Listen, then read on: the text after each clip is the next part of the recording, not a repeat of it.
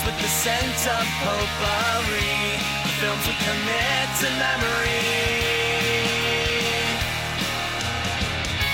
Crossing the felt ropes, watching from home on my TV, looking at all my eyes can see. They tell me I view obsessively. Hello and welcome to The Obsessive Viewer. We're a movie and TV podcast that covers a specific topic, be it genre, trope, movie, or show each episode. You can find more of our work at obsessiveviewer.com, and while every episode will always be free, if you'd like to support what we do here, you can become a patron at patreon.com/obsessiveviewer for tons of bonus audio content, including TV and book reviews, immediate reaction, movie reviews, Patreon potpourri episodes, movie commentary tracks, and much more. If you listened to last week's episode, it was basically a 3.5 hour collection of recordings I made for Stranger Things that were previously exclusive to Patreon. That episode was kind of a teaser for that, so if you want more, or if you want to hear my thoughts on the final 2 episodes of Stranger Things 4, go to patreon.com/obsessiveviewer and pledge at the appropriate tier level. I'm your host, Matt Hurt, and you can find me on social media and on Letterboxd at Obsessive Viewer. And joining me today to review Thor, Love and Thunder and Hustle on the podcast are Tiny, who can be found on Letterboxd at Obsessive Tiny, and Ben, the creator of themoviestate.com, who can be found on Twitter at themoviestate. Gentlemen, how are you doing this evening?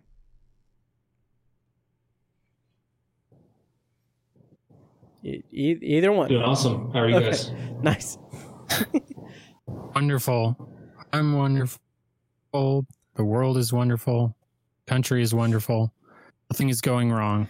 Yes, nothing is on fire or yep.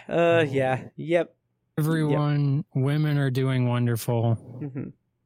Everyone, kids are doing wonderful. Yep. Nothing to complain about. No.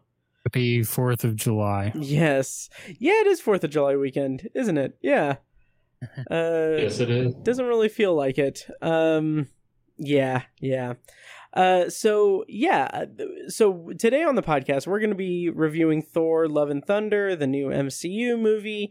And I'm very excited to talk about that because the three of us saw it at a press screening last night, and I have a feeling it's going to be a good discussion. And in addition to that, we're going to be reviewing the new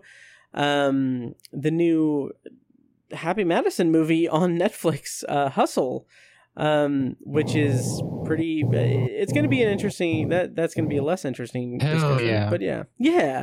But before we get to all of that, Ben, would you mind telling us what you've got going on over at themoviestate.com? Anything like recent, and also your Happy Valley project over at Midwest Film Journal and other stuff.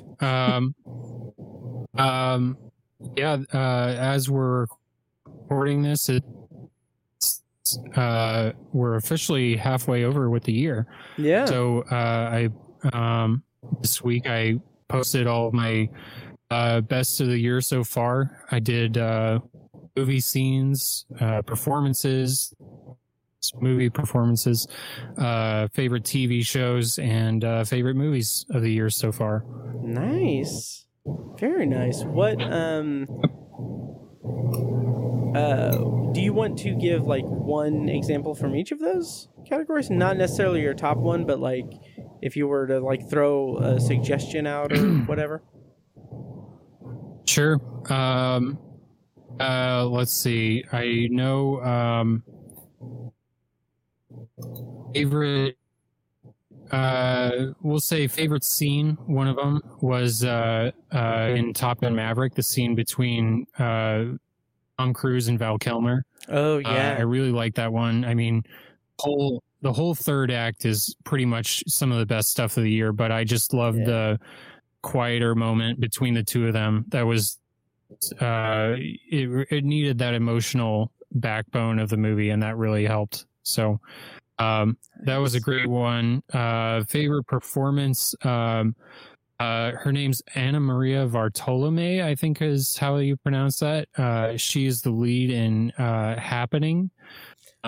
which is a depressingly relevant movie right now about a girl who is in school and discovers she's pregnant and tries to go and get an abortion in 1960s France, where it's illegal.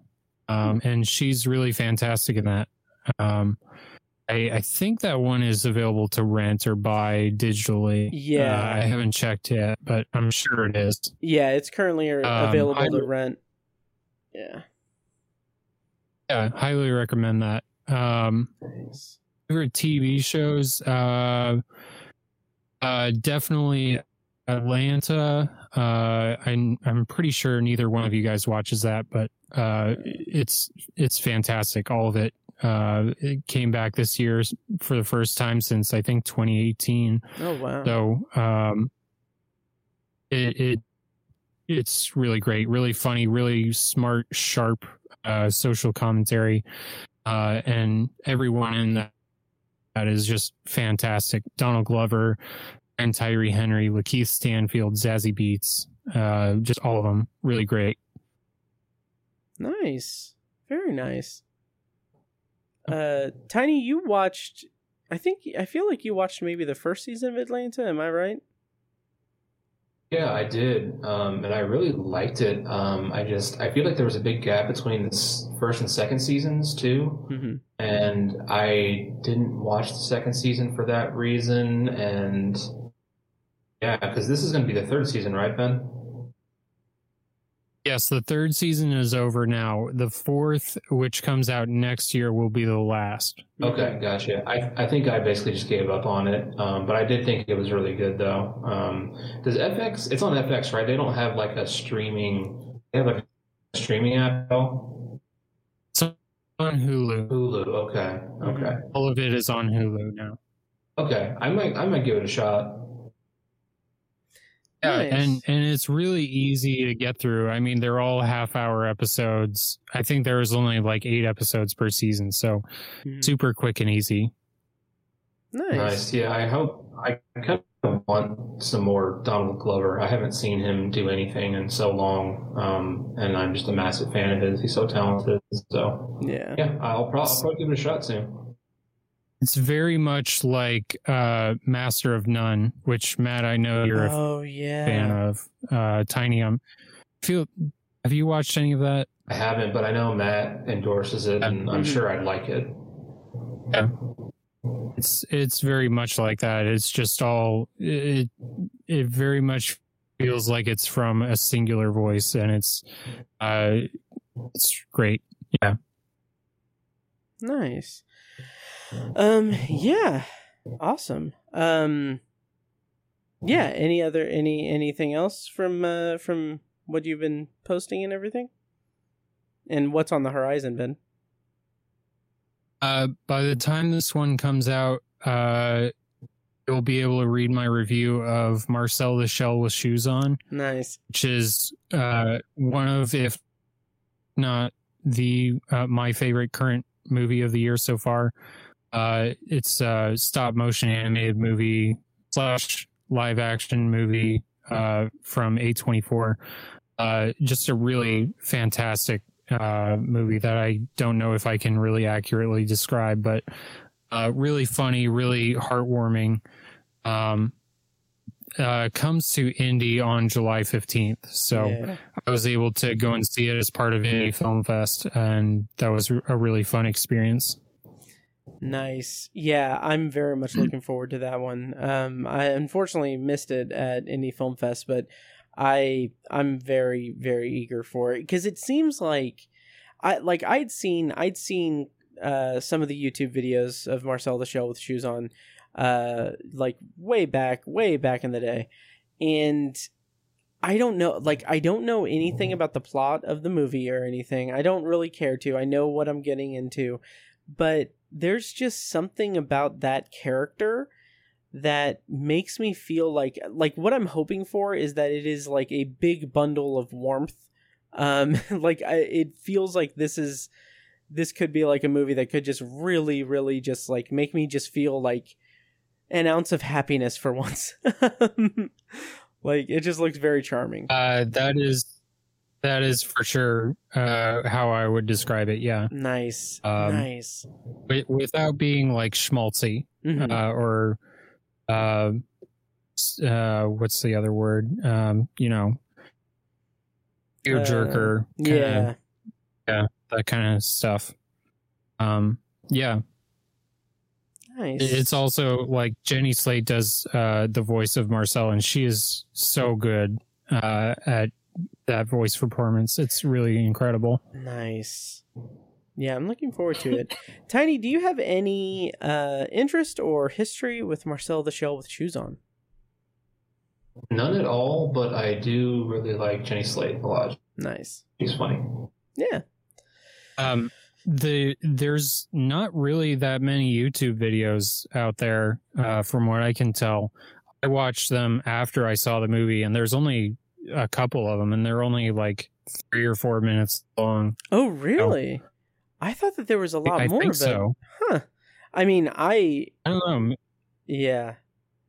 I only saw it. Maybe like, they're somewhere else. I'm not the best at YouTube, so yeah. Nice. Yeah, well, If you watch the few that I watched, you'll get a good feel for the movie, I think. Yeah, totally. Nice. Awesome. Well, do you guys want to get into our reviews tonight? Yes, sir. Let's do it. Sure. All right, awesome. Well, first up, we're going to be reviewing Thor: Love and Thunder, which is the latest MCU movie directed by Taika Waititi. Chris Hemsworth reprising his role. Also, Natalie Portman coming back in the role of Jane Foster. Tessa Thompson's also in it. There's a whole bunch of people. Christian Bale playing Gore, the God Butcher, the villain this time. I'm going to go ahead and read a plot summary courtesy of IMDb. Once, as you guys know, we're going to be doing a non-spoiler review and then a spoiler review. I'll play a clip from the trailer before we go into spoilers, but if you want to check the show notes for timestamps, you can check that out at obsessiveviewer.com/OV375. So, the plot summary for Thor: Love and Thunder is: Thor enlists the help of Valkyrie, Korg, and ex-girlfriend Jane Foster to fight Gore the God Butcher, who intends to make the gods extinct. So, Tiny, Ben, what were your expectations going into Love and Thunder? And if you want to also throw in your, like, an overview of your thoughts on the first 3 Thor movies. Thor, The Dark World, and Thor Ragnarok. Go ahead, Ben. Yeah, so my expectations, I think I had about 3 questions going into this, because I wasn't really worried so much about the plot or how it would fit into the MCU proper or any of that. Mostly wanted to know how it would look, because I feel like I have not heard anyone else say this before, but I feel like Doctor Strange in the Multiverse of Madness looked like shit. I thought that it just looked awful. And maybe it's because we saw it at a press screening on a standard definition screen. Maybe that was part of it, but I just thought it looked terrible. So I was really curious to see if this would be any better. The other question I had was how much Taika Waititi would I be able to stomach? Because I'm generally a fan of his. I liked Thor Ragnarok. And even since then, he has just exploded. Like, loved Jojo Rabbit, but even other than that, he's been in so much other stuff in front of and behind the camera. Like, he was in Free Guy last year. Yeah. I haven't watched Our Flag Means Death yet, but from what I understand, that's very much his, style and his brand of humor.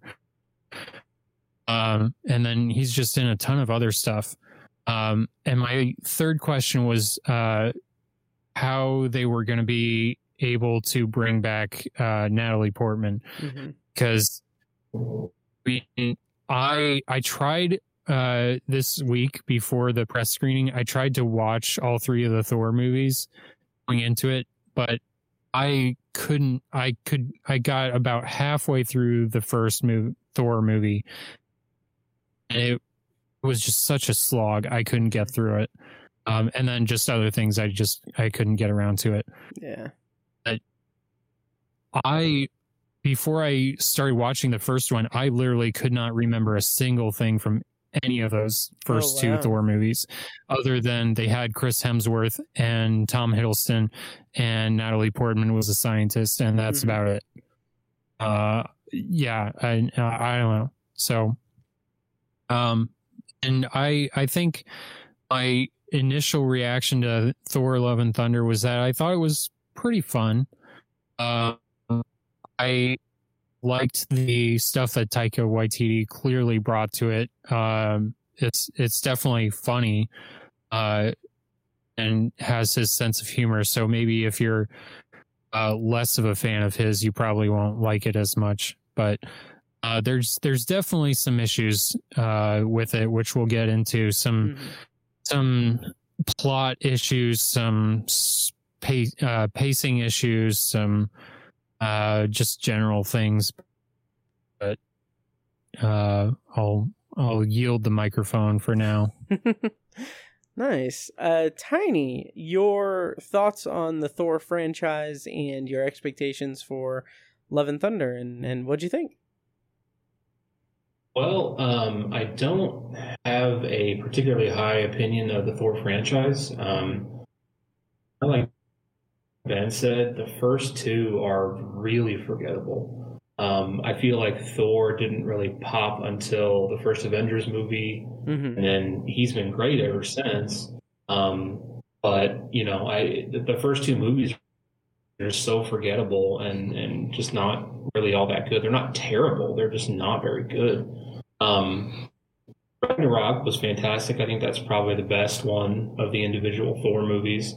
But I feel like Thor did all his shining in the Avengers team up movies and everything. I had high expectations for Love and Thunder just because, kind of like Ben was saying, Taika Waititi is just almost can do no wrong right now. He is one of the top directors in Hollywood, probably, or like one of the hottest directors in Hollywood. I'll probably put it that way. And I'm a big fan. I adore him. I think he's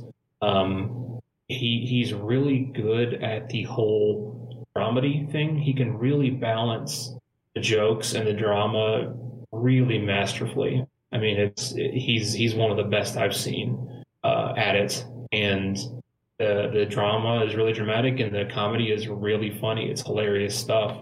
And so that's just a big skill of his as a director and a writer.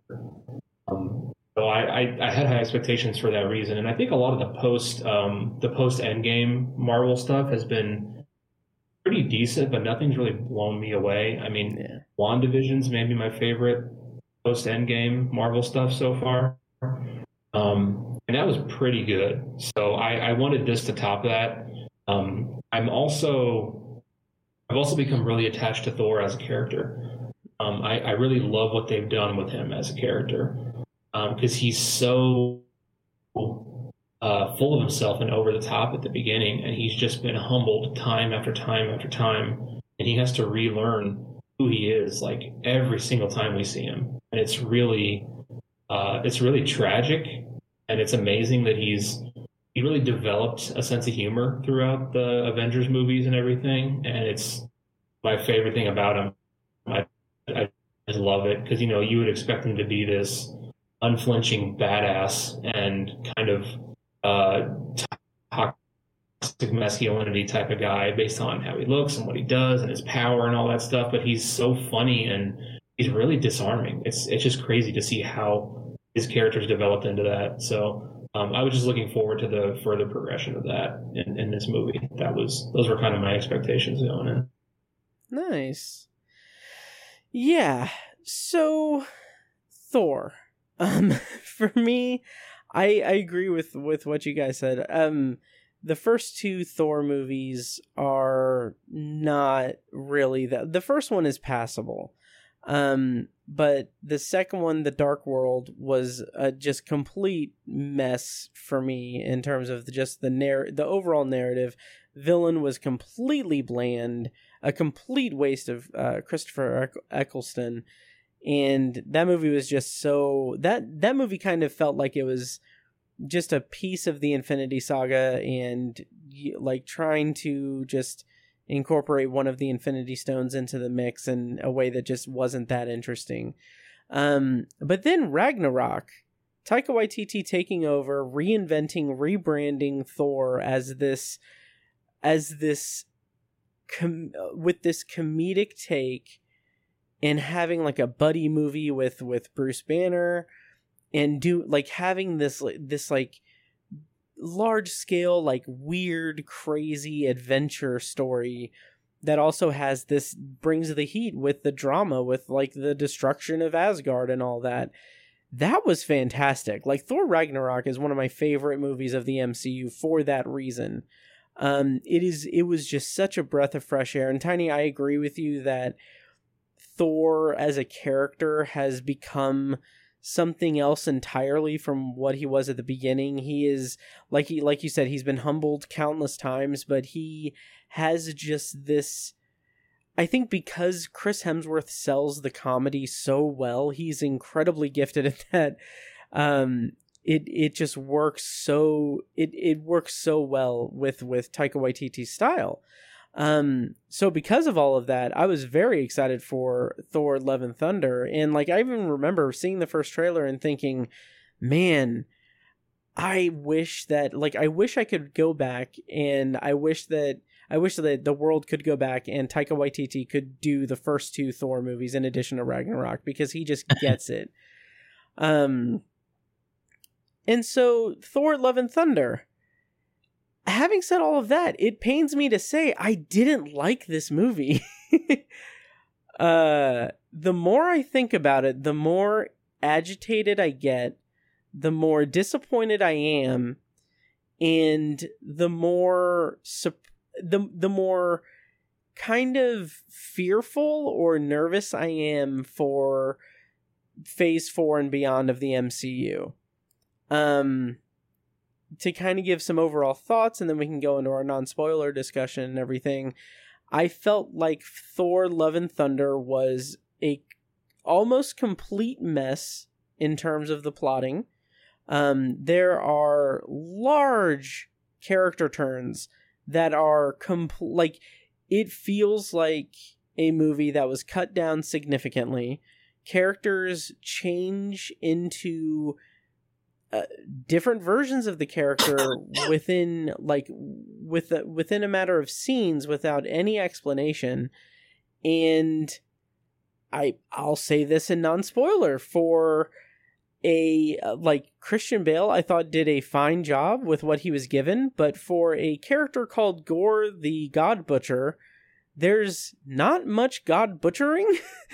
And by the end of the movie, I kind of I enjoyed the humor, I enjoyed the energy for the most part, but by the end of the movie, I was just thinking, oh my god, I kind of know what they're doing with Thor, with the Marvel Cinematic Universe now.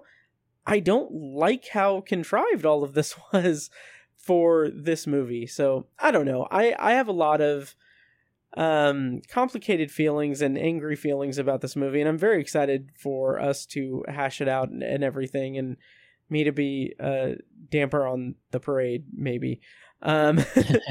But yeah, I have I came out of the theater thinking, yeah, it's a 3-star movie, that's fine. And then while thinking about it throughout the day, I was like, it's a 2.5-star movie, and it could be a 2 movie by the time I finish ranting throughout this episode. Yeah, I would go so far as to say I probably didn't like the movie. I didn't enjoy the movie as much as I thought I would. So, yeah. So, what did we think about Thor Love and Thunder? I think I definitely understand where you're coming from, Matt. I think because there were times when I was watching it in the moment when I thought, like, wait, are they? This is what they're gonna do now? And like there's a moment where I guess the plot kicks in and certain characters are put in danger. Mm-hmm. I'll say that to avoid spoilers. And then you think that, they're gonna go in and just in and go into action.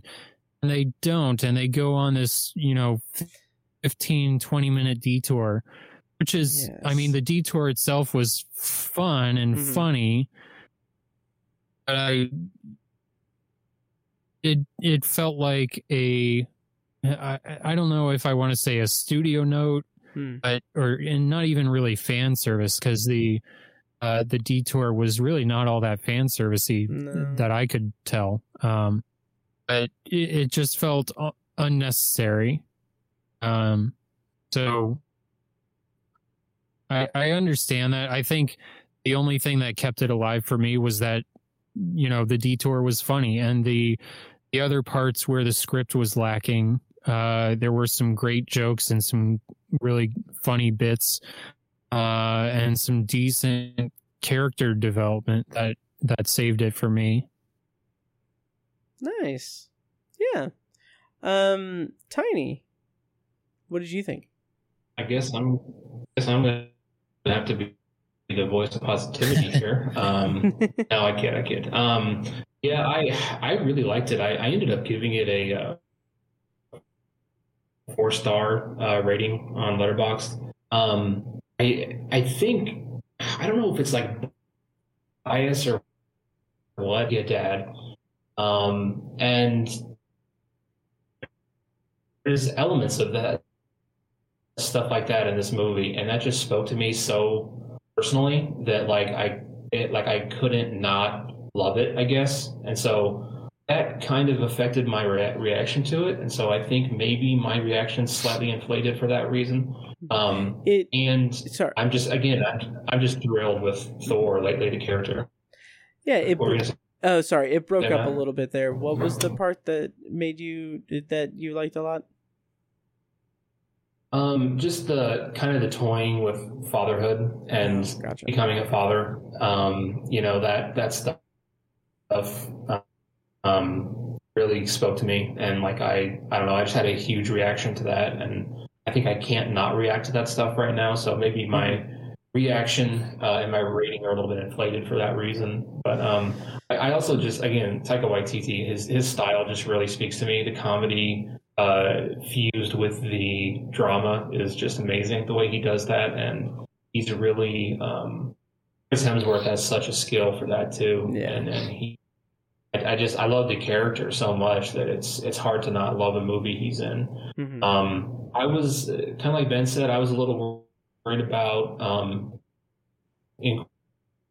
incorporating Jane back into the story as well. I'm not really the biggest Natalie Portman fan. She's not a bad actress by any stretch, but I've never been blown away by her ever. I am the biggest Natalie Portman fan. Honestly, my favorite performance of hers is The Professional. Oh yeah, wow! I love that movie, and I think she's really good in it.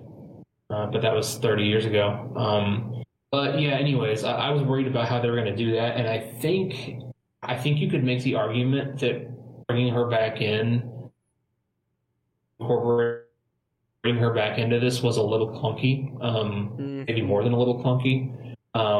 She was sort of shoehorned in, but I think they kind of saved it and made it work, and I ultimately enjoyed how that turned out. So yeah, that was really good. And then Gore, Christian Bale as Gore the God Butcher, I'd say kind of a middle of the road villain, maybe even kind of on the good side villain as far as Marvel goes, anyways, because we've had some real shitty villains. Yeah. The Dark Elf and fucking robot or something in the first movie. Yeah, I can't remember. I don't think I got to that point this past week. I mean, Gore was no Hela for sure. Right. I think she's the best out of the individual Thor movies for sure. She was fantastic. Kate Blanchett, awesome. I love that. But I think maybe he's in a solid second place, and I think Christian Bale did fine. I think he was the stakes were pretty good with him being put into the movie. I bought it, and I thought they were, it was a good conflict and good stakes, if you will. So yeah, that's kind of my wide reaction to it. Yeah. To speak to the Natalie Portman of it all, there was just no way that they were going to be able to not shoehorn her in. I mean, after not being in NEO since the second Thor movie, which was 2011 or something. Yeah. There's just no way they were going to be able to bring her back without making it feel awkward or clunky. But I liked her character development in this. I liked the way that she had her motivation for being the new, the way that she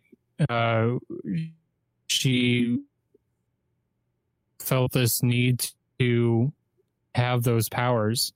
And I thought she did a fine performance. I thought she did fine. The thing that, and maybe this is just me, the thing that I was distracted by was, it looked like her makeup was done really heavily when she was in the Thor costume.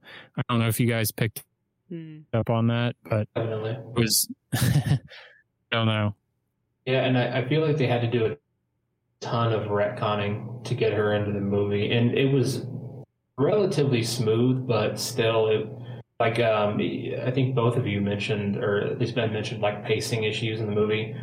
I'm sure on a second rewatch, that's going to jump out a lot more to me, because I think there's more than a few points in the movie that were like, okay, we need to get this going or get this moving. And it's only a 2-hour movie too. I think it's not, credits. But these Marvel movies have been pushing 3 hours, So there's definitely issues with the movie, but overall, So yeah, Matt, what? Sorry, I just to reiterate what I was saying earlier. Like, I liked the way that they framed the bringing her back. They do this jokey clip reel kind of thing with Taika Waititi narrating it as Korg, and I thought that was some of the funnier parts. Yes. And yeah, yes, it was clunky, but I liked the way that they stylistically did it. Yes, I loved that opening monologue and the closing monologue, or the kind of setting things up with Korg. That was great. I really like. I mean, I honestly don't necessarily think that Natalie Portman was shoehorned in. I think the problem was that her character is reintroduced in a way that is surprising, and her motivation for wanting to become Thor, or not even that. That's not even what happens. What happens is that Mjolnir speaks to her and draws her to it, and then she becomes Thor. The problem is, we get the introduction of her, the reintroduction of her, we see what her motivation is for wanting to be a god, basically, and then the next scene we see from her, she is Thor. Like, there is such a jump, and I'm just sitting there thinking, like, what the hell is going on? We have nothing. And then there's a scene later where she's talking to Valkyrie, because she's stressed out and everything, and then they have this conversation that feels like it is calling back, or it is informed by a scene that they cut for time. Like, it seems like they had a scene earlier in the movie, maybe one that introduced the concept of Jane Foster as Thor, and then they cut it to get it under 2 hours, and then just figured, oh, well, it's fine. They'll have that history or whatever. It'll make sense. And it just doesn't for me. And it just felt like so much of this movie was cut down. I don't understand why. I honestly don't. And it's so frustrating to me because the things that they seemingly cut down were Jane's, a very big part of Jane's arc, presumably, and Gore the God Butcher, we get his, it just felt so lacking of purpose. And the whole purpose of Gore the Butcher, the God Butcher, is he wants to butcher gods. And we see the aftermath of one or two god butchering and everything. And then we get this whole thing that is like a kidnapping kind of thing. And that's fine. But also it didn't give me any kind of... It didn't, like, as much as I enjoyed Christian Bale, kind of not really hamming it up, but kind of going to some surprising places with just the kind of energy he brought. As much as I enjoyed that, I didn't enjoy him as a villain or, like, that character, because I felt like so much of this movie felt so cut down, and just it did not have that kind of cohesion that it felt just so lifeless to me, and it bothered me so much. And we'll talk in spoilers, but the ending, like where it ends with Thor in particular, I was angry. Like I was angry about that, and we'll talk about that in spoilers, but I was just so annoyed with this movie. Yeah. I feel like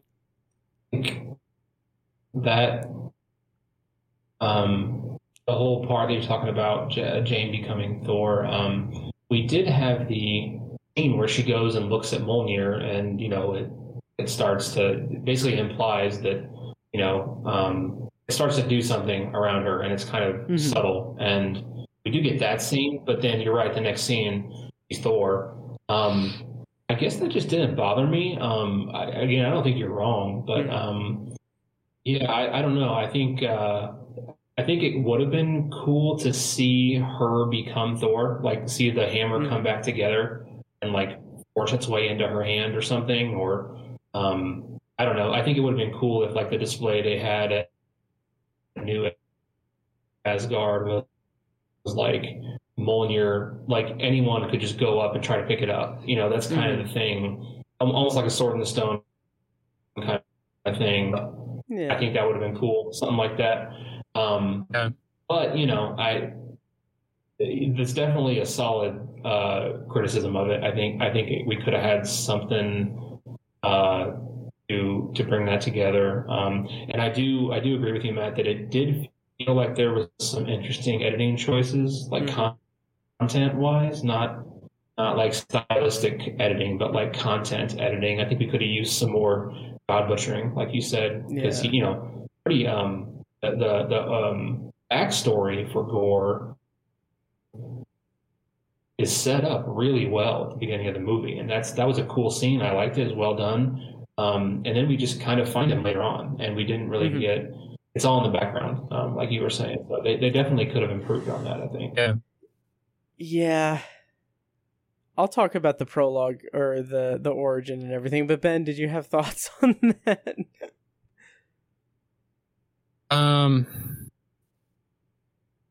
What was I gonna say? Not really related to any of what you guys were saying, but I think what elevates this one for me above more recent is 4, 6, whatever we're in now. What elevates it is there really weren't any like bullshit fan servicey moments like what you got in like in Doctor Strange, or sorry to say this, but Spider-Man No Way Home. I'm sorry if that'll get me perma-banned from the show, but I really did not like Spider-Man No Way Home. Wow. Because of those bullshit fan servicey moments. But yeah, Thor Ragnarok really, Thor Love and Thunder really didn't have those for me, from what I could tell. It really felt like a closed off horror movie. There wasn't some moment or scene where it feels like they're trying to set something up for the rest of Phase 4. And I appreciate that. That goes a long way for me. Yeah. So, I will push back on the fan service thing. Like, I mean, that's totally fine about, Multiverse of Madness and Spider-Man No Way Home. I didn't feel like those were fan servicey in my opinion, but to each their own. But I think the second scene in this, like the second time. Okay, so there are two scenes involving the Asgard Asgard theater people that were such a hit in Ragnarok because they're doing like the backstory for Thor: The Dark World, and here that felt like it felt like pandering. Honestly, it felt like it was great to see them again. It was a fun gag, but it felt like Disney or Marvel or whoever was like, hey, Taika, that scene really killed in Ragnarok. Let's do more of that because that's what our marketing research and everything says. That's what was memeified and everything. So let's include two scenes. Like, they only needed one of those scenes, and it didn't need to be the play thing because we already had the backstory given to us from Korg, and the backstory, that was just for fan service, and that bothered me too. And on that same, go ahead. Sorry. No, go ahead. Oh, I was gonna. Your thought. No, I was gonna bring up another fan servicey thing, so I'll rant about that after you make your point. No, I had completely forgotten that the play scene was in Ragnarok. Oh yeah, as well. But what I mean by fan service is like teasing, like the Illuminati scene from Multiverse of Madness. That was fan service. And to back me up, Sam Raimi said the same thing. He said that's why that's in there. So yeah, that's fair. That's what I meant by fan service. And that's totally fair. That's totally fair. But I think that informed, and I don't think Tiny's seen Multiverse of Madness yet, so I'm going to dance around it. But I kind of feel like that at least played, while fan service as it may have been, it did play into giving more context or giving more texture to the villain of the movie. I'll just leave it at that. But you're right, it is definitely fan servicey. But the play scene in Love and Thunder is padding out the new Asgard and the way that they have built this society now. Because it's part of that montage where you're kind of introduced to how things are going there now.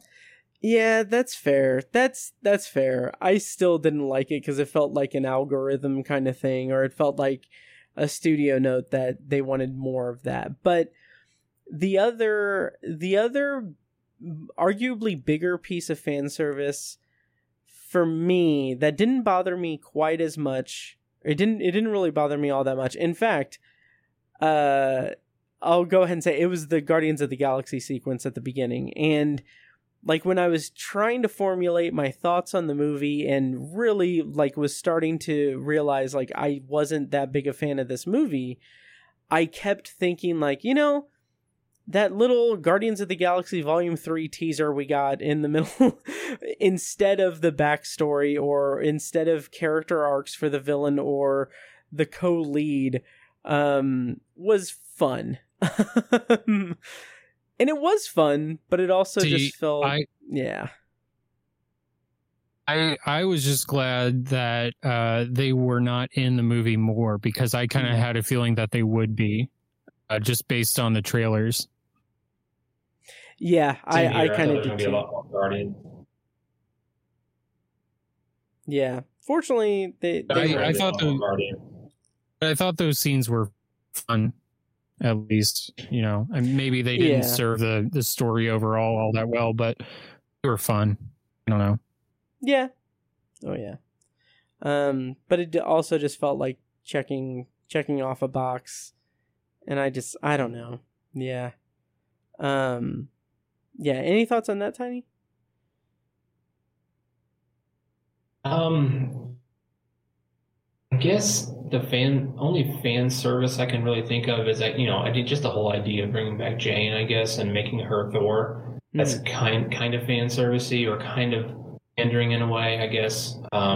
It doesn't bother me, because I think it fits well in the story, and I liked it a lot. But I guess I wasn't really looking for it. And as a frame of reference, I haven't seen Multiverse of Madness yet, so I can't really comment on that fan service. But I mean, it's something that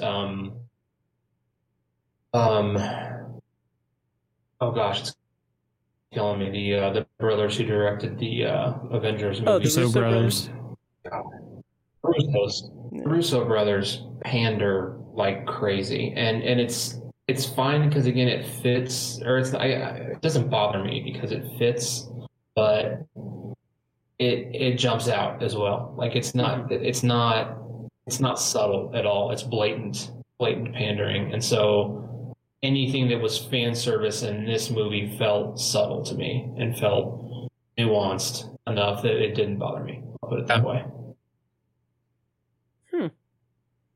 Yeah, I can see that. Yeah.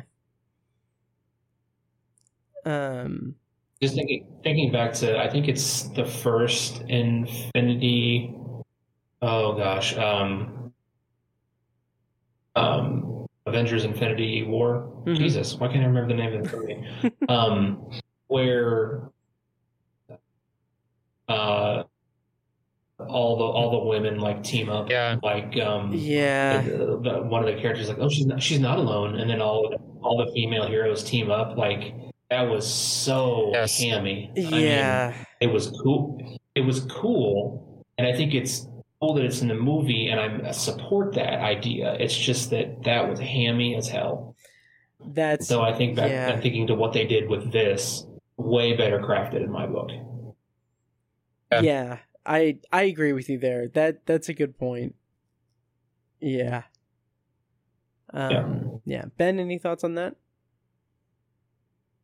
I mean, Endgame to me was just like 90% fan service, but it worked there because it was a culmination of 25, 26, whatever, 22 movies that came before it. So there, it's more or less excusable. And yeah, here, it didn't annoy me as much as it has in other movies. Spider-Man: No Way Home. Yeah. You son of a bitch. Yeah. Yeah, I don't know. Can I just transition to my issues with the kind of prologue and the overall tone of the movie? Yeah, go for it, bud. Please. Okay, so I respect Taika Waititi. I loved Ragnarok. I really, really did. What I don't understand is why this movie is so ass backwards in its tone. Like, it's so strange to me that we have a villain called, like I said, Gore the God Butcher, and like the God butchering we get, like it's a little bit, but like we get like the big one is, off screen and we see the aftermath and it's weird, but my kind of big issue though is like the movie opens with this prologue of him wandering the desert, and spoiler alert for the prologue, his daughter dies, and then he kind of stumbles into like a god realm and speaks to a god, and it's so weirdly heightened for comedy, like the god's reactions to him and the kind of playful attitude that he has is very just incongruous with the kind of drama of this man that just lost his daughter and is now being kind of spat on by the god he worships and everything, which I guess is the point, to have that inconsistency in tone, and I guess that is the point of having the kind of comedic spin on it. But when the necro sword just like comes to him, it feels once again, it feels like the movie is rushing to something.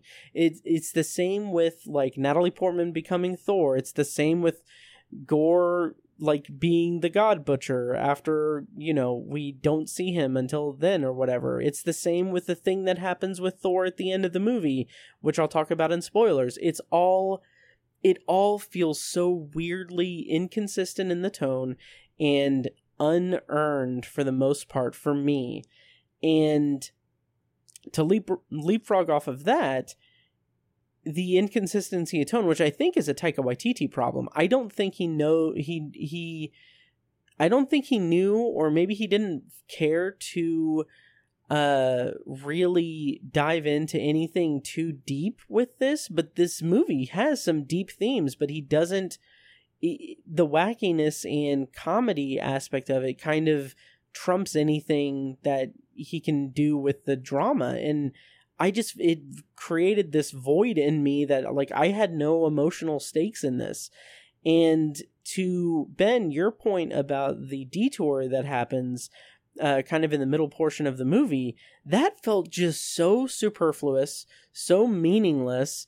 It is like the main goal for that is switched over mid-scene to where they're like, okay, well, this plan isn't going to work, so we need to do this for no other reason than, oh, there's a cool thing that we can do with it. Like, we need this for reasons that aren't explained, which I'll talk more in spoilers, I guess. And then also just the tone of the, like, gods that they're talking to in that scene is so weird and just wacky, and it's Taika Waititi going full Taika Waititi without doing like anything really, emotionally, like having any emotional gravitas to the drama. So I don't know, I like, the more that I'm talking about it, like I can feel myself ramping up in anger and annoyance, and I know that I'm bogarting the podcast, but I don't think I liked this movie. Yeah. What did you guys think of all of that crap that I just spewed? I think that's valid. I mean, the scenes where it has both the comedy and the drama, where it tries to do both at the same time, maybe doesn't work. It didn't make me as angry as you, Matt, but yeah, I would not disagree with you that it doesn't work as well as they wanted to. The scenes where they stick to the drama exclusively, I think work rather well. The scenes between Chris Hemsworth and Natalie Portman, in particular, those work pretty well. But yeah, I definitely agree that it felt like there was something missing, which is weird because Marvel movies never, if anything, they're too long more often than not. Yeah. Maybe Taika Waititi just doesn't want to do long movies. I don't know. But yes, it would have been great because, yeah, I agree. The introduction of Gore was pretty great, and you understand why he flips the switch and goes crazy. Would it have been nice to have a couple more scenes with him and his quest, yeah, absolutely. I think Christian Bale just does such a good job that wouldn't say that it's excused, but it's a little more understandable. Sure. Tiny?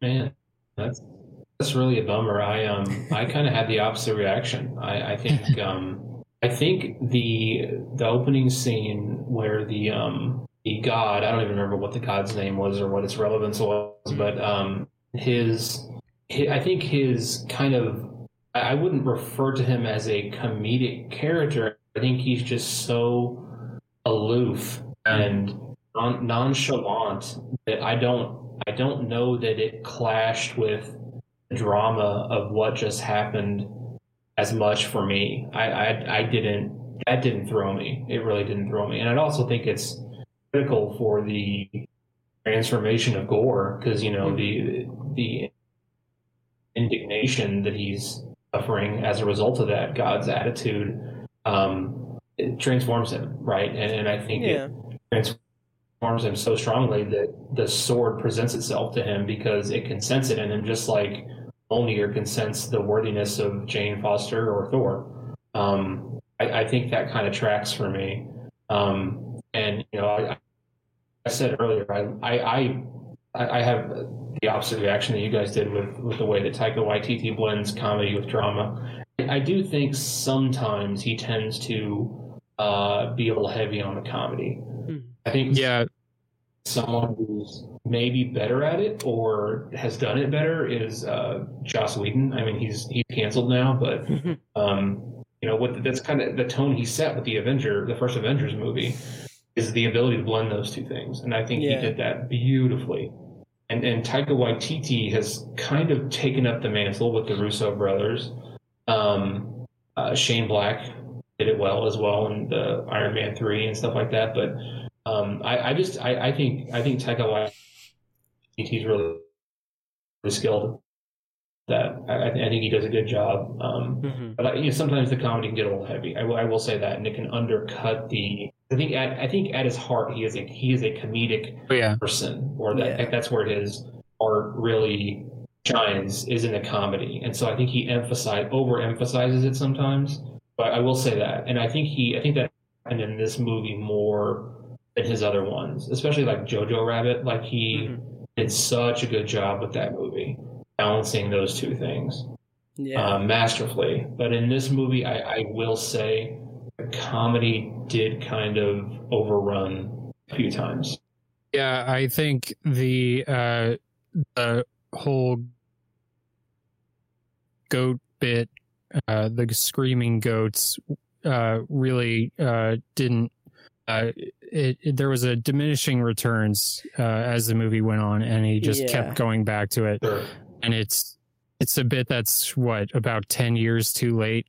And yeah, I mean, before we go into spoilers, I guess you guys are both on the record as liking Jojo Rabbit, because I feel like that's his best work of blending comedy and drama. I mean, I haven't really seen his earlier stuff like Hunt for the Wilder People, but yeah, me neither.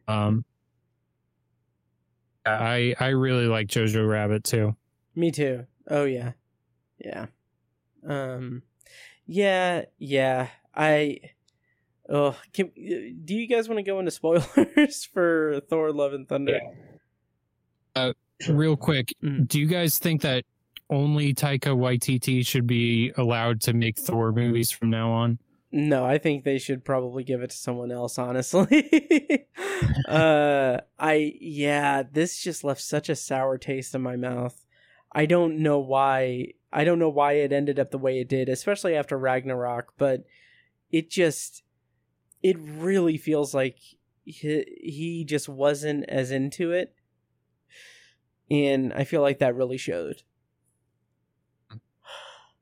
Obviously I don't feel like he can be the only one to make Thor movies. I think that's silly, and the MCU has a history of rotating directors. They get a movie or two or maybe three. That's kind of the shtick of the MCU. So Yeah, I think he's made his impact. I think he's shot his shot, if you will, as the kids say. I think he's succeeded, and he's done enough. So, I mean, if he wants to make a third one, go for it. I'm in favor of that. But I think it'd be cool to see someone else come in too, and then do another Thor movie. Yeah. Do wonder if the general reaction is going to be kind of similar to yours, Matt, of people who have just kind of gotten tired of Taika Waititi and his shtick, because, like I said, he's been everywhere the last couple of years, and I wonder if they will start to kind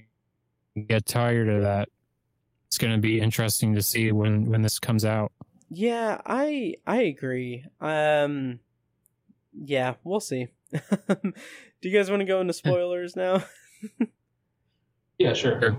Okay, all right. We're going to go into spoilers for Thor: Love and Thunder. If you want to skip over it, check the show notes for timestamps. But yeah, I'm going to go ahead and play a clip from the trailer. When we come back, spoilers on for Thor: Love and Thunder. Kids, get your popcorn now. Let me tell you the story of the space Viking, Thor Odinson. He was no ordinary man. He was a god. After saving planet Earth for the 500th time, Thor set off on a new journey. Well, he got in shape. He went from dad bod to god bod. And after all that, he reclaimed his title as the one and only Thor. Oh, spoke too soon. Jane? Okay, so spoilers on for Thor: Love and Thunder. Where would you guys like to begin with our spoiler discussion on this movie? Guess the bit with the kids. Yes, I think that that was the point where I kind of started to question, like, wait, this is what they're going to be doing now? This is their motivation? Yeah. And not that it's a bad motivation, like you should rescue kids if they're in danger, but it's the official position of the Obsessive Viewer podcast that if kids are kidnapped, you should rescue them. Unless you're in Texas or something. Yeah. Oh, yeah. Jesus. Wait an hour. Yeah. But, yeah,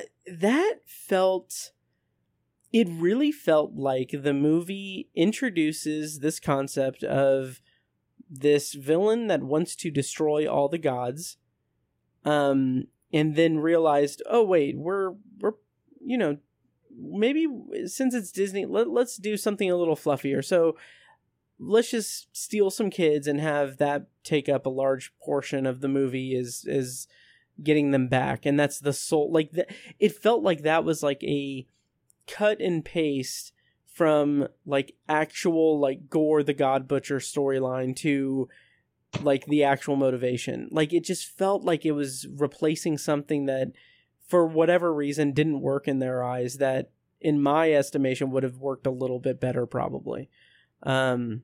It felt very just perfunctory. And then even with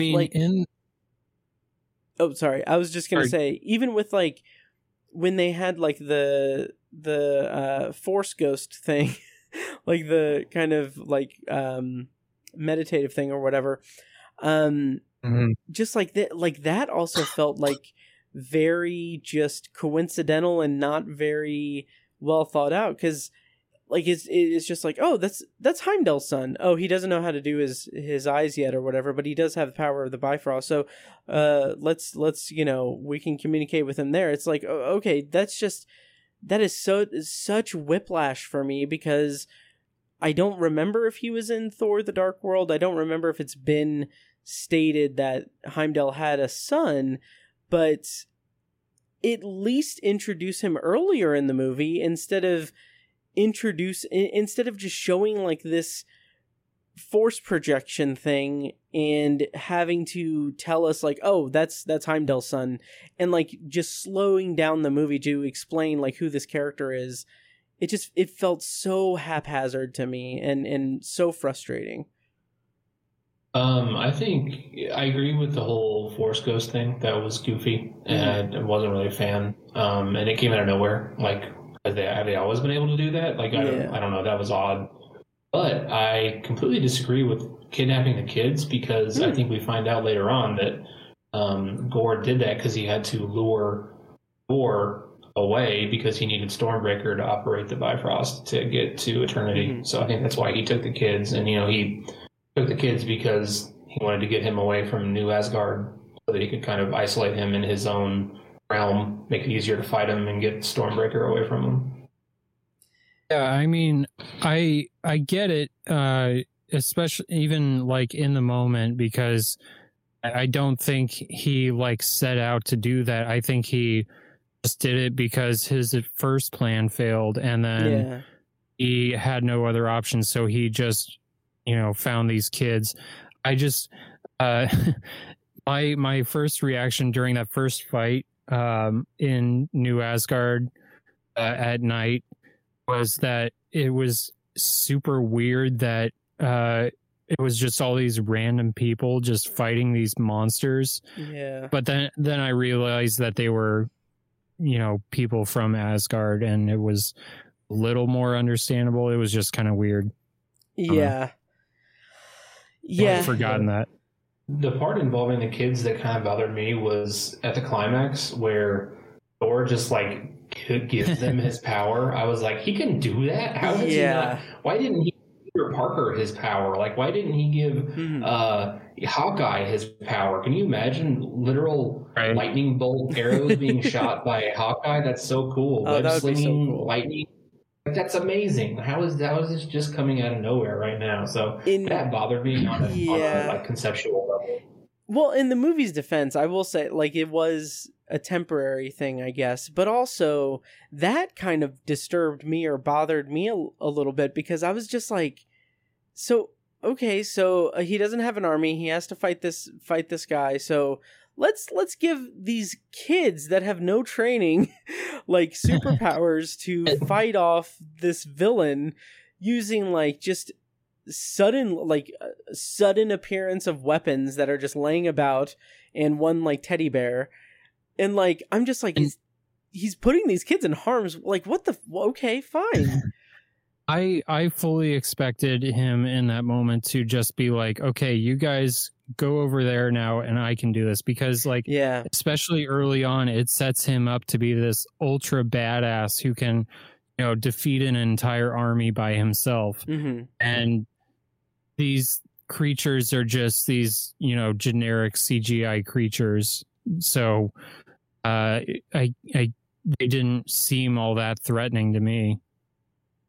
It could have been avoided for sure. Yeah. But I think kind of like what I was talking about in non-spoilers, moment right after those kids get kidnapped, they go to this, what I forget the name of the planet, but the Zeus planet, City. We'll say it. Right, yes. Yeah. And spend, 15, 20 minutes there. Oh my fucking God, yes. Just to get a MacGuffin. And I mean, I liked Russell Crowe in that moment. I thought he was funny. I guess maybe someone else could have done it, but I don't know. It felt like a waste of time. It did feel like a waste of time for me too. It wasn't even some, Illuminati-esque bit of fan service. Right. They could have. I mean, I'm glad that it wasn't, but yeah. It was something that just felt so disconnected. Like the moment that Zeus appears and it does that fun little subversion of it, like, oh, he's not like the hero that everyone expects him to be and everything. That's fun, that's cute. Part of me thinks that the aloofness and the grandiose attitudes of all the gods in this movie makes me think that we're supposed to sympathize with Gore's whole thing. Like, maybe all gods do need to die. Like, okay, sure. But that whole sequence made me so angry because it, like you said, Ben, it is for a MacGuffin, and like we don't have, there's no context for like why the thunderbolt of Zeus is more powerful or why it's needed for that, and you get this just really just dumb conflict, honestly, dumb conflict that doesn't really go anywhere just to get the MacGuffin. I was talking to some of our colleagues from the IFJ, and they said, like, why not, like, that would have been the perfect part to have Gore the God Butcher come and butcher all the gods. Like, why not do that? And then it ends with Thor killing Zeus, presumably, until the mid-credits. And I'm just like, okay, like, and no one cares about that. It just, it felt so annoying to me. I'm sorry to be such a wet blanket, but god damn this movie. I agree. It was a weird bus stop in the movie. I think he was going for like, oh, people are going to crack up at this. It's going to be so funny. Russell Crowe's going to be Zeus. And I mean, it was kind of funny. You know, it was... Right. There was some comedy there. It looked really cool, the design, but that's about it. That's about all I liked at it. There was some solid comedy in there, but ultimately it was a big drag on the pacing of the movie and just not a great idea, really. I wasn't a fan. Yeah. It just, in like that having Korg be like, was it there? Yeah, it was there that he was like destroyed, but his face is alive, so it's fine. And then later, which is I will say, we'll talk about this in a bit, but the kind of monochrome, like void of color, black and white sequence, that looked incredible. I loved that. I thought that was so cool. But then also, like, okay, Valkyrie gets injured and then she's sent away. And like she's out of the movie the rest of the movie. And it just felt so backhanded or so undeveloped. Like just, okay, well, this major character got very seriously injured. Oh, let's throw her away. It's fine. And I don't know. We haven't even talked about Jane's cancer. God damn it. I'm sorry. Talk about shoehorned. Valkyrie very shoehorned into the movie and felt like it. Yeah. I kind of, and I feel like people online were speculating, like, instead of Thor and Jane ending up together at the end of this, it would be Jane and Valkyrie together. And you kind of get a hint of that. Maybe that might happen at one point, but it's never really expanded upon. I don't know. And like that scene after Jane kind of breaks the sink and everything, and we're kind of clued into the whole fact that I just made this connection just now, and I'm even more annoyed with it, but that they just basically did the same thing to Jane that they did to Tony in Iron Man 2. Like, oh, the thing that's helping you, that's keeping you alive, is actually killing you. God damn it. Anyway. See, and I didn't even get that until they said it. Because it's not there.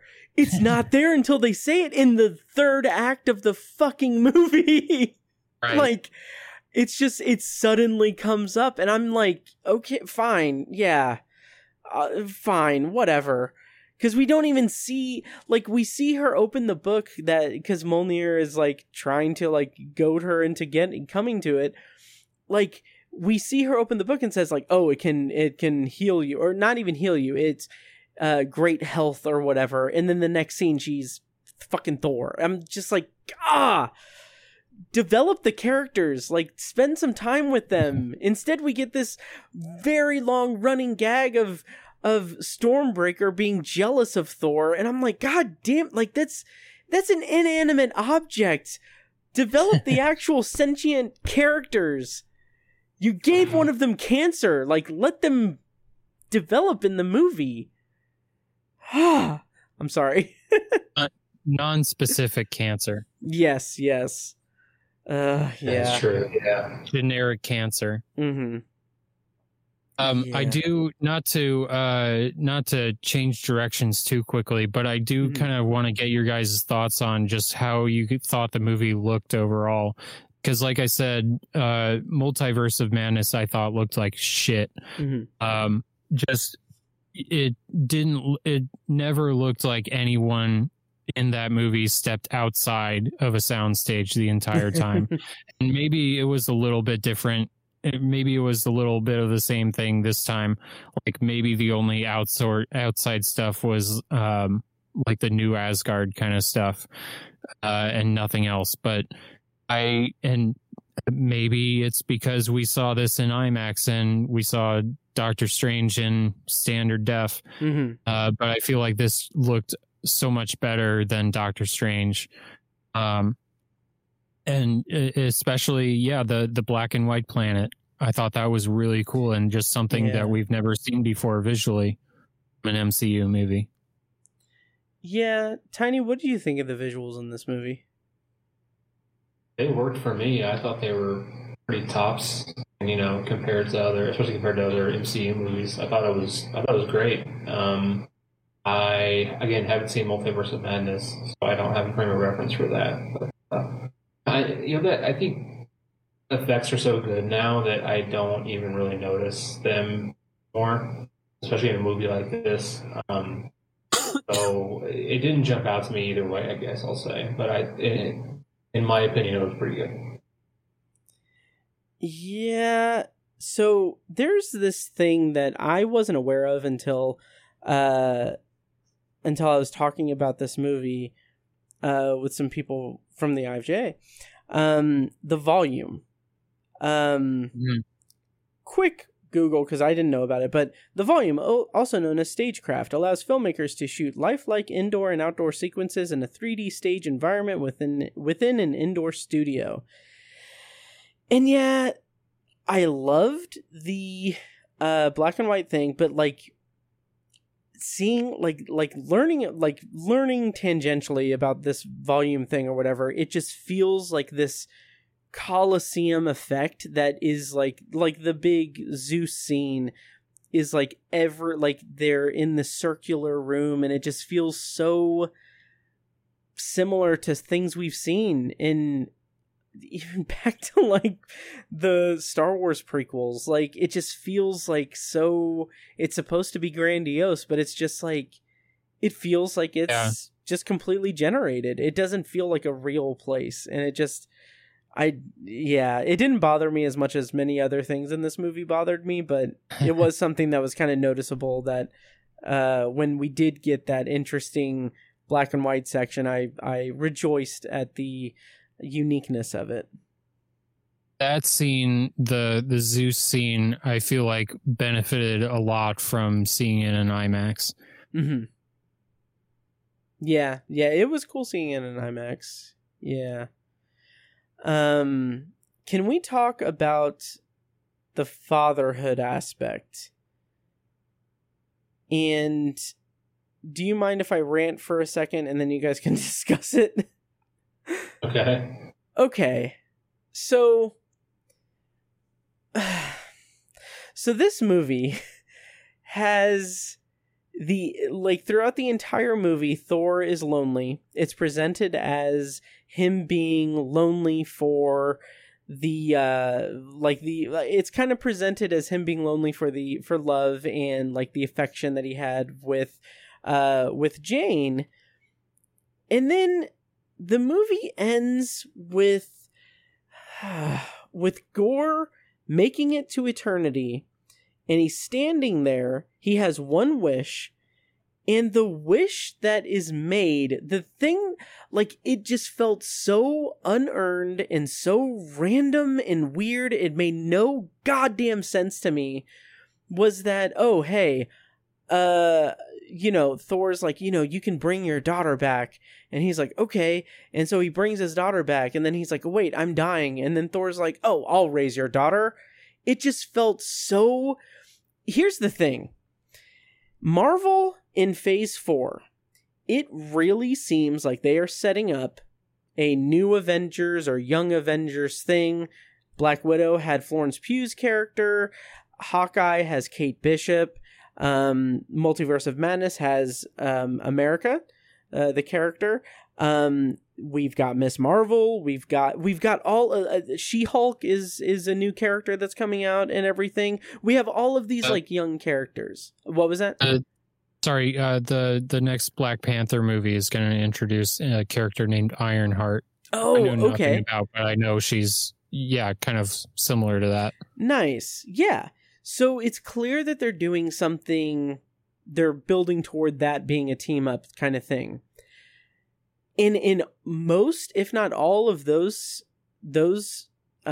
scenarios and those examples seem organic. Here, it's like Thor just suddenly ends up having a kid, and I'm just like, I can't wrap my brain around it. And our friend from the IFJ, Allie, posted on her Letterboxd, and she said something that kind of blew my mind. She ranted against this movie, but she said, I don't have time to bring it up, but she said something to the effect of, why did they, in slight spoilers for Loki, but Kid Loki is right there.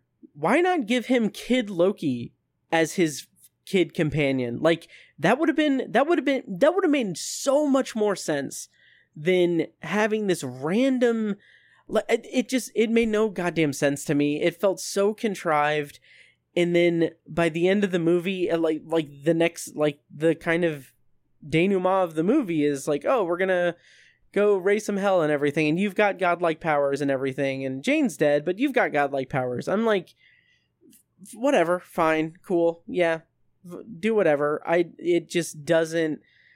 It felt like such a mess. It felt like they had no idea how to get from point A to point B, with point B being Thor has a kid, and point A being Ragnarok was awesome. Do that again, Taika. So yeah, so what did you guys think of all of this? And again, I feel like I should apologize. I again was definitely not as mad as you, Matt. I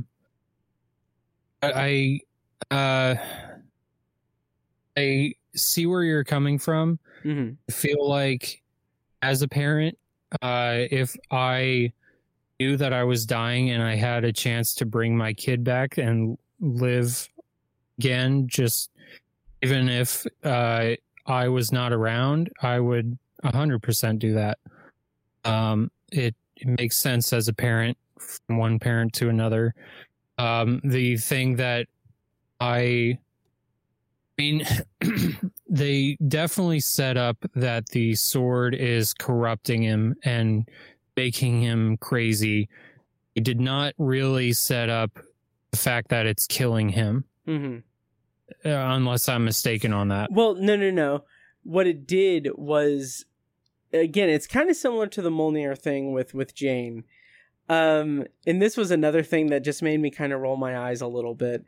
But at one point when Thor is going after Gore and he's about to, like, he's going for the final battle, like, there is literally like a throwaway line. I think Valkyrie or someone else says, if you destroy his sword, he'll die within minutes. He'll be dead. Because it's what's corrupting him. So it's like, okay, so we've got the MacGuffin, we've got to take down this object, and that's going to be like, okay, fine, whatever. Right.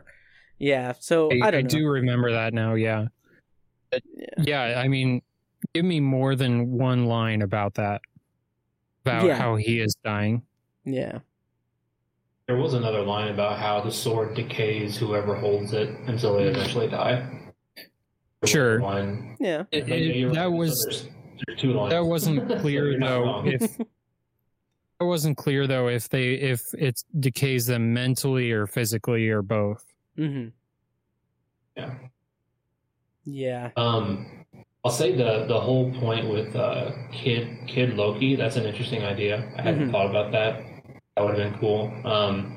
But yeah, it's funny. I had the exact opposite reaction to it. I thought it made so much sense. I think it was, I can see how you might see that final scene where Thor tells him you can bring her back, and he does, as kind of convenient, or I don't know, just didn't like it. But I thought it made sense, because what's the only way he could emotionally appeal to Gore to do anything other than kill all the gods in that moment is to the core of what turned him into that, and it's the death of his daughter. And it's like, you can reverse that, you can make it right. I think it makes a lot of sense, actually. I thought it was perfect. And I will give you that it's a bit of a stretch that he just kind of becomes her de facto father or her adoptive father. That's maybe a bit of a stretch, but it was hinted at more than once in the movie that Thor was having, paternal drive throughout the movie. It was something that he's been thinking about. I think that made sense. It's more of a stretch, I will say that. But I guess just on an emotional level, it just like really hit me at my core, and it brought me to tears at the end. Like the final scene, like really got me. And that's it was a personal reaction, so I will say that. But yeah, it made sense for me, and I wasn't bothered by it. It was kind of quick, I will say. The end, I guess the occurrence of events was kind of quick at the end there. But I don't know. I just loved it. And that's awesome. I'm so, like, and I don't mean this in any kind of backhanded way. Like, I'm genuinely happy that connected with you guys. Like, that's great. I'm happy for you guys. If you were dying and you could bring back pizza to live on even without you, I have long said, and this is sir, well, here's the thing about that. I've long said, and it's now going to be recorded. When I go, pizza's coming with me. She's going to be stuffed. She's going to be in my casket on my chest. So when I die, kill pizza and bury her with me. I'm sure she'll kill herself because she can't live without you. The more realistic thing is that she's the one that kills me. But do we have anything else to talk about with Thor: Love and Thunder? Because I do still want to talk about Hustle. We can do a brief review of that.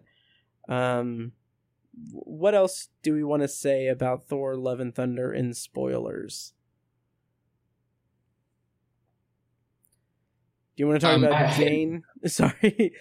Jane having cancer. And can we talk about the mid and post credit scenes? Oh yeah. Because maybe this will be my soapbox. I feel like Marvel just needs to kill the mid credit scenes. Yes.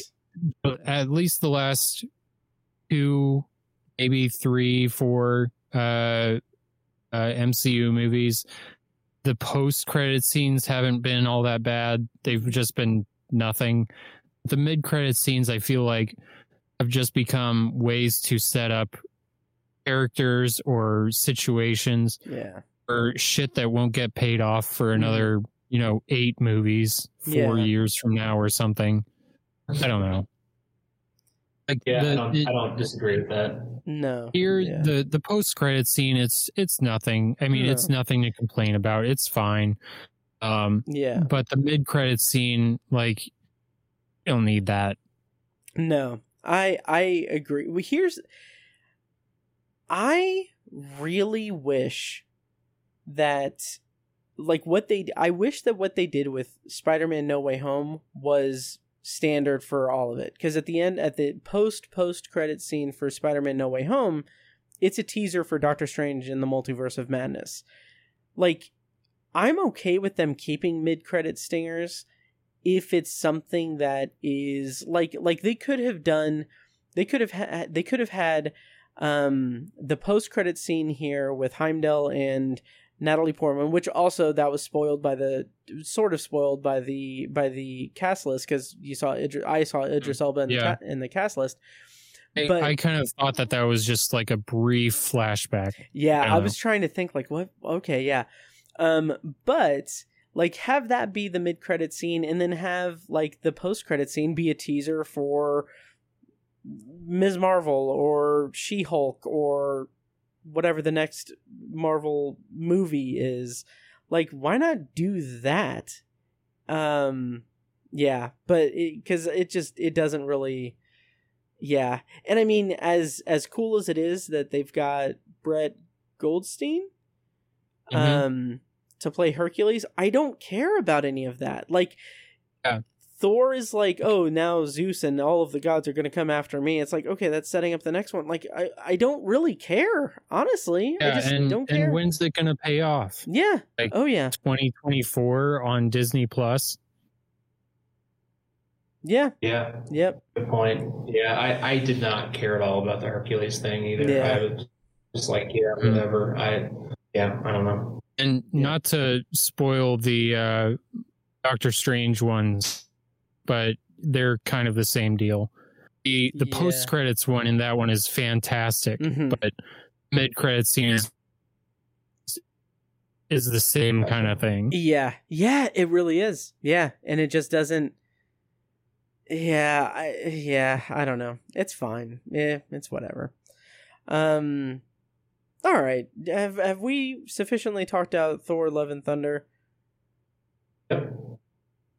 All right. Well, that's our review of Thor: Love and Thunder, and then now we're going to kind of close out with a probably brief review of Hustle, which is currently on Netflix. By the way, Thor: Love and Thunder is in theaters, and it's going to be on Disney Plus here in probably a couple of months. But probably Labor Day. Oh yeah, that makes sense.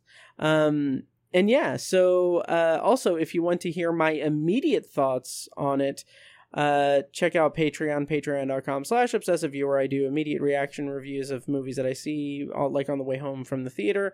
So as soon as the embargo lifts on Thor: Love and Thunder, I will post that on Patreon. So yeah. So now let's switch gears and talk kind of briefly. We don't need to really do a spoiler thing, so for this. But Hustle, the new Happy Madison movie starring Adam Sandler. I'm going to go ahead and play a clip from the trailer, and then I'll say the plot summary, and then we'll go into our discussion of Hustle. So here we go. I'm Stanley Sugarman. I'm a scout for the 76ers. So you're 22 years old, because you can't be in the draft if you're over 22. Yes, I'm 22 years old. Who's this? It's my son. How old is he? He's 10 years old. Okay. This Philly thing. There's room to grow there. I want to coach someday. Do you love being away from home all the time? Best chance to win in here is with you out there. What the hell am I still chasing this for? So you're just gonna give up on your dream? Been in this league for 30 years, and it's like I'm nothing. So Hustle is currently on Netflix, and the plot summary, courtesy of IMDb, is a basketball scout discovers a phenomenal street ball player while in Spain and sees the prospect of his opportunity to get back into the NBA. It stars Adam Sandler. It's a Happy Madison production. It's a drama. And it's kind of an inspirational mentor-mentee story. How did you guys feel about Hustle? Overall. Go ahead, Tiny. Okay. I thought it was a perfectly serviceable kind of sports movie. I feel like it's really hard for sports movies to set themselves apart. I feel like there's only a limited amount of themes that you can run with in a sports movie. Obviously, there are some great ones that sort of buck the trend. Friday Night Lights, Rocky, movies like that are. I'm not saying there can't be great sports movies. I'm just saying the well is limited of what you can draw from. Yeah. And so, they all kind of have these similar arcs. A lot of them have these similar arcs to them. And this is a fairly formulaic movie. But I think it had some heart to it, though. I think the people involved took it seriously and really cared about it. And I think that shows in the overall quality of the movie. I thought it was fun. It was perfectly serviceable as like an enjoyable, who's going to win, who's going to make it, who's going to not kind of sports movie. I had a pretty good time with it. Yeah. Nice. Ben, what did you think of Hustle? Yeah, I'll agree pretty much exactly with Tiny. It doesn't upend the formula or subvert your expectations most of the time. But it's still a pretty enjoyable, summer Netflix movie. And Adam Sandler is pretty good in it. I think this is not his best performance, but one of his better performances lately.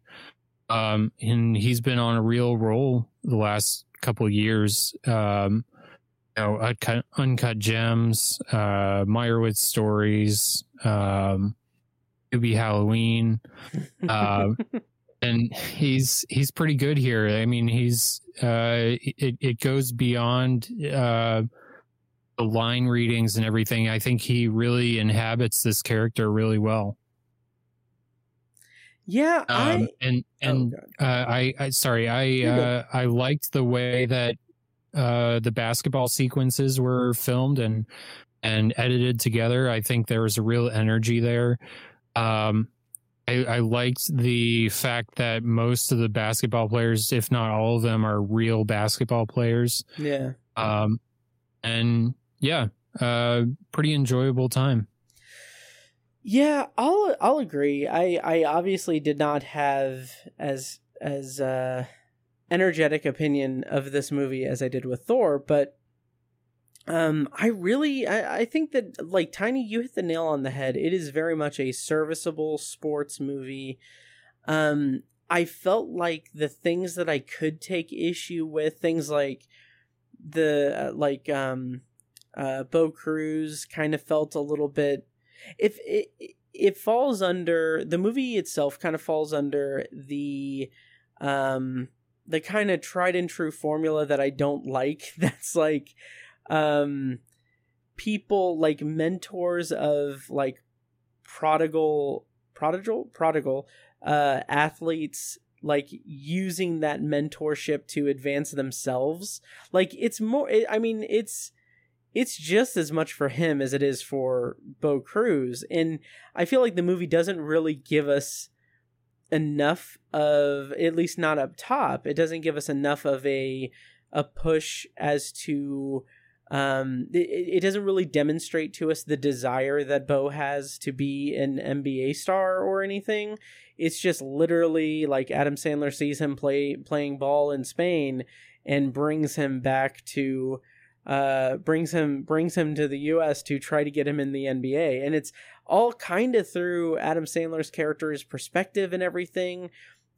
But we do get stuff with Bo and his home life back in Spain, but it seems to be all filtered through the goals of Sugarman, played by Adam Sandler. So that's a minor like issue that I had with it, but I did kind of appreciate that mentor-mentee relationship, and I really think Adam Sandler he was phenomenal in it. He really played that role incredibly well and had this genuine quality to him that even though it was filtered through his own kind of like character and his motivations and stuff, I still believed it. I believed every second of it. Like, he is so authentic in this movie, and he just seems so authentic, and I think that's really a credit to Sandler's performance. Yeah, I agree. He has that.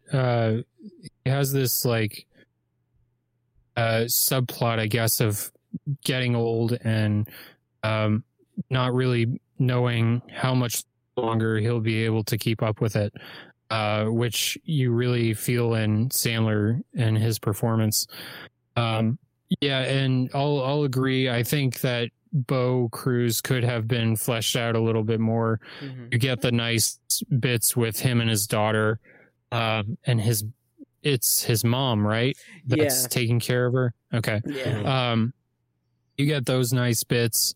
But I think also you could have fleshed out Adam Sandler and Queen Latifah and their daughter's relationship together. Is it kind of, you get the impression that he's this like distant father figure who always lets her down and is never there for her, but they still kind of have a nice warm relationship in most of their scenes together. So I would have liked a little bit more exploration on that, their relationship. I agree. That was a bit dropped in the movie, a little unexplored. I think the sports movies, like I was saying earlier, kind of tend to be made up of tropes. And that's okay. It can be fun. But the trope that bothered me the most in this movie was the inexplicably villainous character. The character Kermit Wiltz, the other kind of the top guy in the draft who's like number one, and like he keeps showing up for no reason, and he's inexplicably angry at this dude. Like, it just doesn't really make sense to me. I kind of give some credit to Anthony Edwards who played him. And you know, the other athletes in the movie who are not actors, you know, I think they all did a pretty good job, especially Juancho Hernangomez. I think I pronounced that right. But yeah, I thought that Anthony Edwards did a pretty good job, but it was just like, I would prefer to see a movie where that guy is rooting for him and cheering for him and trying to help him, and he screws it up or something. Like, I think that would have been a much more satisfying piece of conflict than the guy just being an outright villainous for no reason. I thought that was just a silly trope that didn't fit, and I would have preferred to see something more creative for that character. But most of the other stuff I thought was just really good. And I think, like Ben was saying, I kind of like the all of the real basketball players being in the movie. I thought that was it made it feel more authentic. I think it wasn't. You had to think up all of these, all these actors of like athletes. I guess it felt genuine. I guess I like that part of it. I kind of agree with you, Tiny, about Anthony Edwards' character. But I feel like, from what I remember of my days as an NBA prospect, I feel like that kind of, you know, antagonistic, braggadocious kind of character, I feel like I'm sure there are people like that out there, you know, just full of themselves and just trying to show off as much as possible. So I wasn't too bothered with that. I actually thought, when you mentioned the stock villain character, I thought you were going to talk about Ben Foster. I did, and his too. character. I did too, and that was a little. Yeah, I was a just little annoying. Sorry.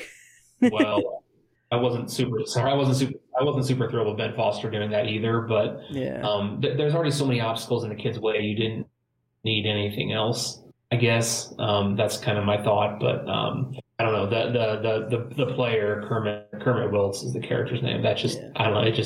It felt just too much for me, I guess. Sure.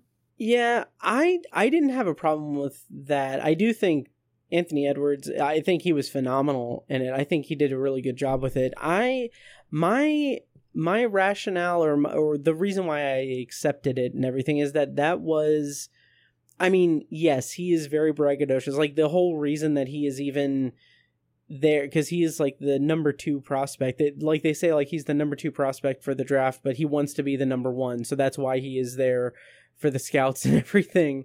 So, like, it's baked into it that, like, he is this this kind of arrogant guy.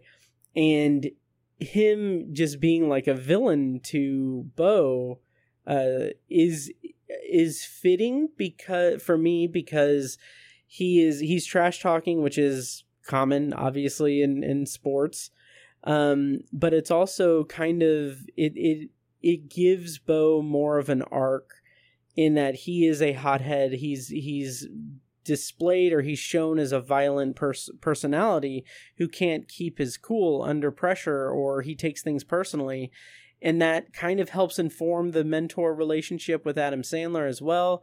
And that kind of gives him more of an arc through the movie itself. So I didn't have a problem with it, but I did have a problem with Ben Foster. Just that I think he was underutilized, and I feel like there wasn't really like a final like big comeuppance scene with Adam Sandler and Ben Foster in the movie for my liking. So yeah, I don't know. I felt like that was a little clunky, but again, it's a serviceable sports drama that is supposed to be like super inspirational and tug at the heartstrings a little, and it delivered on those fronts for me. And as much as it delivered its, Netflix subscription price value to me.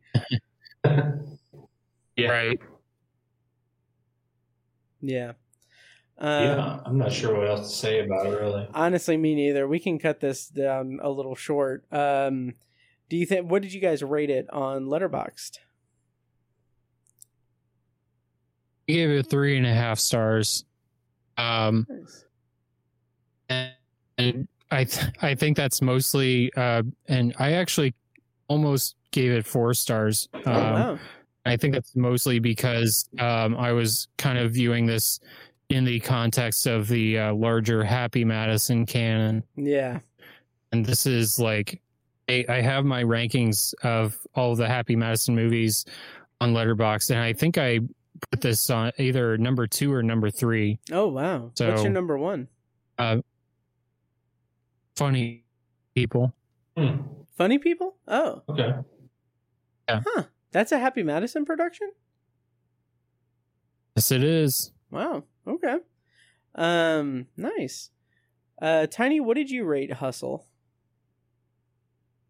I gave it 3 stars. Again, I had a good time with it. I think if you're especially in the mood for a sports movie, I think it's really going to scratch that itch for you.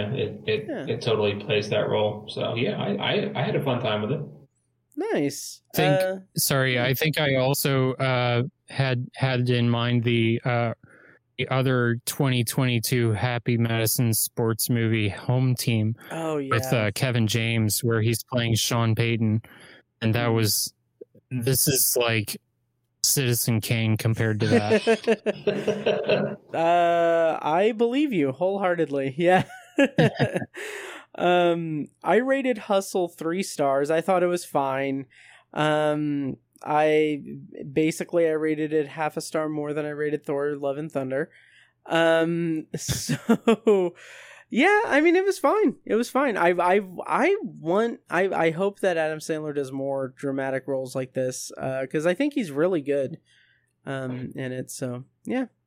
So hey, real quick, I had this thought last night as I was coming home from the Thor screening. Mm-hmm. But if Adam Sandler were to ever be in the MCU, I don't know what franchise or what character I would want him to play necessarily, but what franchise do you think he would fit best in? Spider-Man or Guardians of the Galaxy, or I could see him playing a weird alien in Guardians. Yeah. Yeah. So I'm sure you guys have seen those like memes that have floated around online where it's like, if they had made Avengers in the 90s, this would be the cast. Tom Cruise is Tony Stark, Iron Man, and I can't even remember some of the other ones. But Adam Sandler is Ant-Man in the 1990s. I like that. Absolutely spot on. But I could also see him like doing the voice of Groot. Mm-hmm. something like that. Yeah, I think he could fit in. Oh, I'm sure he will. I mean, the MCU is swallowing up actors left and right, so I'm sure it's just a matter of time. Oh yeah. Yeah. Maybe he could be in the next Black Panther movie. I could see him as as Groot and just saying like, "I am Groot." Good one to go. Or I don't know. I can't do an Adam Sandler impression, but that goofy fucking voice he uses. I know exactly what you're saying. Yeah. Doing the little Nicky voice. Oh God. Yeah. If they hadn't already gotten Seth Green for this cameo, it would have been cool to see him do Howard the Duck. That would have been interesting. That's a good one. Yeah. All right. So is that it for this episode? Yes, sir. Nice. All I got. All right. Well, while we wind down, Ben, why don't you tell us where we can find all of your stuff online and anything you have coming up on the interwebs? Yeah, just go to themoviestate.com. One of my best of the year so far lists, you may or may not see Adam Sandler from Hustle on. Nice. Other than that, no real plans for anything coming up just yet, but be on the lookout. Other than Marcel the Shell with shoes on, I don't have too much coming down the pike as of right now. I'm sure something will come up, but just keep refreshing your browser. Nice. Awesome. All right. Well, once again, check out Patreon, patreon.com/obsessiveviewer for a ton of bonus content and everything, including all of my Stranger Things reviews, which was the last episode of the podcast, and as well as my Stephen King short fiction reviews. I've done Night Shift, Skeleton Crew, and I'm working on Nightmares and Dreamscapes. I also do immediate reaction reviews and the occasional commentary track and something else I'm forgetting. Oh, TV episode reviews. I'm going to do Severance soon. Super excited about that. But that'll do it for this episode of The Obsessive Viewer. Thank you guys so much for listening, and we'll see you next time.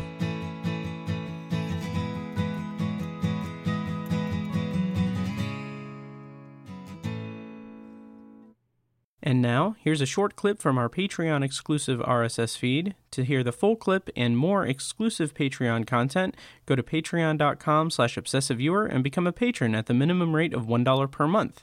Thank you and enjoy.